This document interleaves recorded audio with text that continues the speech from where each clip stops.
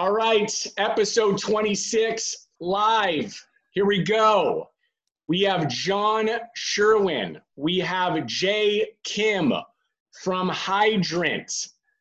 We are going to talk sports nutrition, I think. Let's get right into it. Either one of you are going to give me the intro here. Tell me, when did it start? How did it start?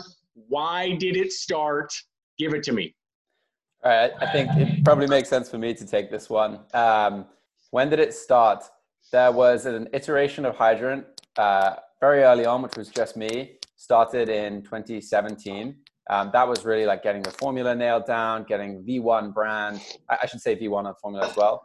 I met Jay in the summer of 2018, which is when we typically talk about launching the Hydrant brand, because Jay did something remarkable. He dropped out 3 weeks into the Wharton MBA program, took his tuition money out and invested it into the company. So we had startup capital, 2 team members with very different skill sets, like a little overlap, enough for us to gel really well, but we're able to work on different work streams. And so summer of 2018 is the launch. And that brings us to today. Yeah. So I guess the thing I would add to that story is when you bring in a co-founder along the way, it's definitely a tricky process. I would try and give advice, but the way that we did it was a handshake deal 4 weeks after meeting each other for the first time. So nice. Pretty high stakes. I like that. Let's talk about how proud Jay's parents are about that move. We'll circle back on that. Jay, when you took the leap to go into the business, what was it? What was this reaction you had? Maybe when you saw the brand, you had met John. Give us that take. So I was actually working on identical problem on my own independently. And it just happens to be that I was stuck with the product development phase because I don't have science background like John does. So I was kind of frustrated. I was like, I couldn't really make much progress. So when I met John, from my perspective, it was a perfect fit. He already has a great product, a great brand that we can kind of build on. So for me, it was matchmaker in heaven. And what was the problem? You said problem. What is it? So I think when you mean like the problem that I was trying to solve. Exactly. So I think for me, I was coming more from a fatigue angle, more from a natural energy perspective. I used to excessively rely on coffee and energy drink. I came from a background that require long work hours. So being excessively reliant on these caffeinated drinks, I felt like I was destroying my health. And I was looking for various ways to have a higher level of energy in a more natural way. And I ran into a concept of hacking hydration or proper hydration on a daily basis using various electrolyte products. So from my perspective, it was creating an electrolyte product that I can consume on a daily basis for my energy. Give us the 3 products just for those that are watching, the 5 people that are watching right now. Give us the few products. What are they? How are they used, and what are the ingredients in them as far as the stuff that you're looking to fill the void with?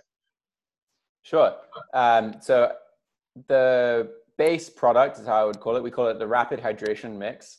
It has 4 key electrolytes: sodium, potassium, magnesium, and zinc in that order, as well as real fruit juice powder, a little bit of cane sugar, and a little bit of citric acid. Super simple formula, not very many ingredients. The idea is by having the right balance of electrolytes, the right small amount of sugar, you are able to speed up the process of hydration. It happens earlier in the digestive system. And so you feel more energized. Drinking water when you don't have enough of it, when you're dehydrated, makes you feel more energized. So that's our SKU number 1, the Rapid Hydration Mix. Comes in a number of different flavors. We just launched 3 more this summer. When we launched it, we really encourage people to drink it first thing in the morning, which is a time of the day when you're particularly dehydrated. Often don't even realize that's why you're feeling tired and groggy when you wake up. We had such a strong consumer response to that moment in the day that we started getting feedback of like, when do I drink this, before coffee or after coffee? Like, what's the best? And we're like, you know what? Why don't we add caffeine and L-theanine to kind of like upgrade your coffee, your morning coffee, so that people can start their day hydrated, caffeinated, and focused. Got it. And so who are the consumers? Give us sort of the three main consumer groups that you're going after. Sure. Well, I think the obvious one is the athletes or the people who like to work out. So people who are looking for healthier version of sports drink, lower calorie, lower sugar amount. I think that's like one major consumer group. Another consumer group would be people who don't love drinking water because they're the flavor or whatever. So they're adding a little bit of fun into their water. I will probably say the third one is people who are either living or working in a really hot environment. So whether you're someone who is in construction or a contractor doing a lot of work outside, suffering from heat, loves Hydrant because they can feel the difference. Where was the original channel as far as sales? What year was it? How were you selling the first iteration of the product? So I would probably say it was our website, 2018. Started to sell from our website, drinkhydrant.com, and with single flavor, just lime, and evolved into expanding our channel into Amazon around December of 2018, and started to expand our SKUs. Got into Whole Foods in the Northeast around last fall, 2019 fall. And we're also in discussion with a lot of major retailers for launch for Q4. I like that, and I think I'm going to get to that in a second. As far as you two and those that are watching, you are a unique founder's sort of makeup. And what I mean by that is I believe, John, where did you go to school? I went to Oxford University in the UK. Okay, and then Jay, where was your undergraduate? I went to GW for undergrad. Okay, so you're educated. I mean, like, you know, I want to like bring that to light, right? Two super educated, highly intelligent individuals who want to get into the CPG space, right? It's every founder's experience or background or the why, right? I talk about the WHY. It's always a little bit different, right? And that's what makes it go around. I think that's what's so fun about it. Could you tell me if you believe you brought something unique into the startup because of the educational background, because of your intellect? And, you know, I'm not doing the pat on the back like thing. I'm like keeping this real. Like, what do you think that could be? I mean, so I can take a stab at this. For me, I think on my side, it's really a scientific method more than anything. So not only is our product really grounded in research and building our research through looking at the academic literature on hydration, and, you know, we're going to be launching other functions down the road. So it's very rigorous. I think that scientific method, when applied to various parts of the business, has been, it leads to a very detail-oriented, evidence and data-based approach to growing the business. That said, it is also quite cautious. So it helps to have a more risk-taker-oriented mindset in the business as well. And that's something that I think Jay really brings to the table to like even me out, if you like. Jay's like, spend it all, dude. Spend it all. And John is like checking him out the door. I like that. But that is important. You know, most would say, I mean, you could tell, you know, most who know me or see my personality, they would probably say you're probably more like an all in. And I am. It's all in all the time. So that is a great benefit for having the both of you. It's a great offset. You need that. Talk about some fundraising, because the reality is, and you don't have to be specific, but you started, you noted about Jay coming in with some money early. And then from there, did you guys, I believe you guys recently had a raise. Can you talk a little bit about that? Sure. So we had a we had some initial capital from my tuition money, and within the first 6 weeks, we raised our seed round. Initially from my friends and family and some of the people that I work with. So I raised about 800 grand from people around my network, and then I raised another extra $900,000 or so from some institutional funds, including the investment arm of Philadelphia 76ers. So that was our first seed round. And after that, we raised our Series A. We actually finished raising money around end of last year, and then we recently made the announcement only about 2 months ago. And then that amount was 5.75 million. Got it. That's a big number. That is a big number. For those, again, when we hear about that, right? Those on the other side of this, maybe they're in CPG, maybe they're not, right? You know, I'm in California. I'm in the Bay Area, California. So this is like, you know, I hear about it all the time, right? I mean, especially in the tech world, right? Yeah. But it, you know, me being in the space, when I read about and hear about it, I love it because I'm just a positive. I try to bring in positivity. What do you think that they were looking for? Even in that original, not just maybe in the seed, because you have family and friends who know you, right? They're like, I believe in these guys. And then you have the product, the brand, they taste it, maybe they're like, I think that this has some legs. But the step after that, when you are going into institutional money, right? It's not, they don't know you. They may look at your background, to be fair, right? You got, again, highly educated, smart guys. What do you think that they're looking at? Like the 3 things that you think that they're looking at in your pitch to give you or write you a check? I think they still look at team, I think for sure, during Series A. So they definitely still look at the founder team, not only their background, but also the compatibility with the fund. I think various funds have different styles. Some of them are more hands-on than others. So they definitely want to see, can we work with this group of founders? So that's one thing. I would say second is the market potential. So I think for us, interestingly, Series A was easier than seed round for us personally, because by the time when we got to Series A, we had more inbound than us reaching out to other investors. And I think it was because these investors were experienced CPG investors that were already familiar with this category. And they've done their due diligence thinking about the potential of the market. So now they were betting on the right product and then the founding team members. So I think the market potential is definitely an important factor there. Sorry, just one layer deep on the market potential. They probably wanted to see how other competitors are doing.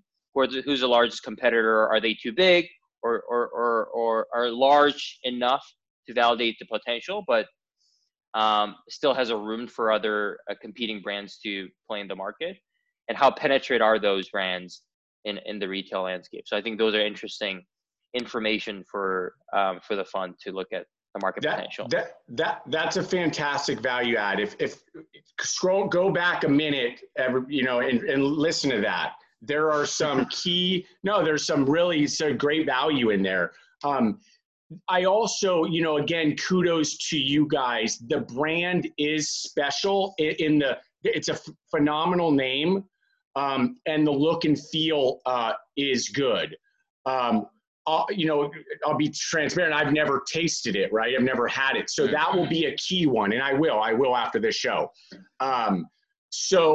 Because you would agree, right? Then there's the product. Exactly. You can't bullshit that, right? You just, you can dress it all up. It's all good. As they say, it's kind of, you could dress that bad boy up, but at the end of the day, once they taste, it is the question of, are they going to come back? Right. Right. And like, even as I learned that early, it was something I had, just had to really ingrain and say, if you want, you could build something if it's okay, but not something to scale. You know, I know you guys want to build something to scale, right? Something big, a big, powerful brand with many, many consumers, right? Totally. And taste is key. So, all right, last one, maybe two more. Where are you guys in 12 months? We talk COVID because we have to. We started in mid-March. There was some disruption there, as probably even for you guys trying to get into retail. Things got pushed back. There is, you know, it was, you know, it's harder to get the meetings, but you guys were direct to consumer as part of the big piece of the business, which is always good, especially now. We all know immunity is key right now. So I think you guys should be, I'm certain you are already, you know, taking advantage of that aspect. What does the business look like in 12 months from now? I'll take a crack at it. I think there are three areas that I could comment on. I think one is continue to build our subscriber base. So keep growing our e-commerce base. And second, by end of next summer, be in a lot of the major retailers. I think we have a few that we'll be announcing around end of September or mid-September. So definitely some major retail penetration on the go-to-market strategy front. And thirdly, a lot more product innovation. So a lot of interesting flavor innovation, a lot of interesting functional innovation. So that's what I expect for the next 12 months. I like it. John, you're going to get it. You're talking right now. Okay? The product... John, give me something. All right, so I can give you something on the product side. It's good for Jay to talk about product because it's usually punchier, and obviously we want to keep some of the secrets under wraps.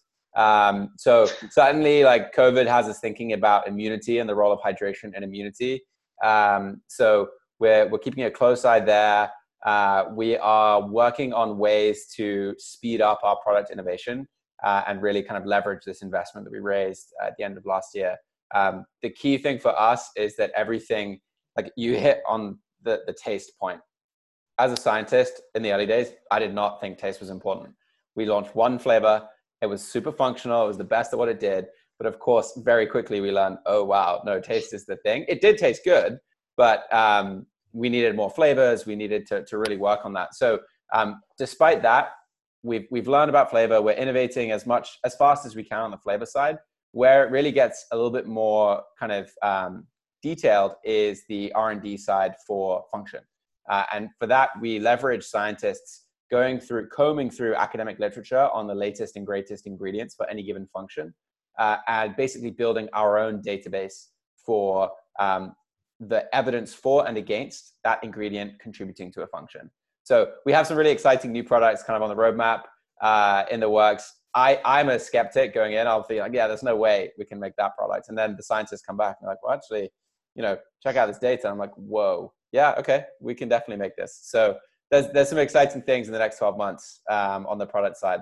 And that's why it's better for Jay to answer this, because I get too nutty into the details. I like it. Data, folks, they use the word data. That's a good one, and it should be used all the time, not just in finding out whether or not the product's moving and who it's moving with and who the consumer is, but data inside the product, finding out all that scientific stuff as far as hydration. That's right. John and Jay, their info, he always tells me I don't point it the right way, so now I just do this. Hydrant. I enjoyed having you guys on. We've wrapped offline before about some other stuff. You know, to always ping me if you need anything. I'll try to answer it. I don't know if I can, but I'll try. Be good. Peace out, fellas. Thanks, Mark.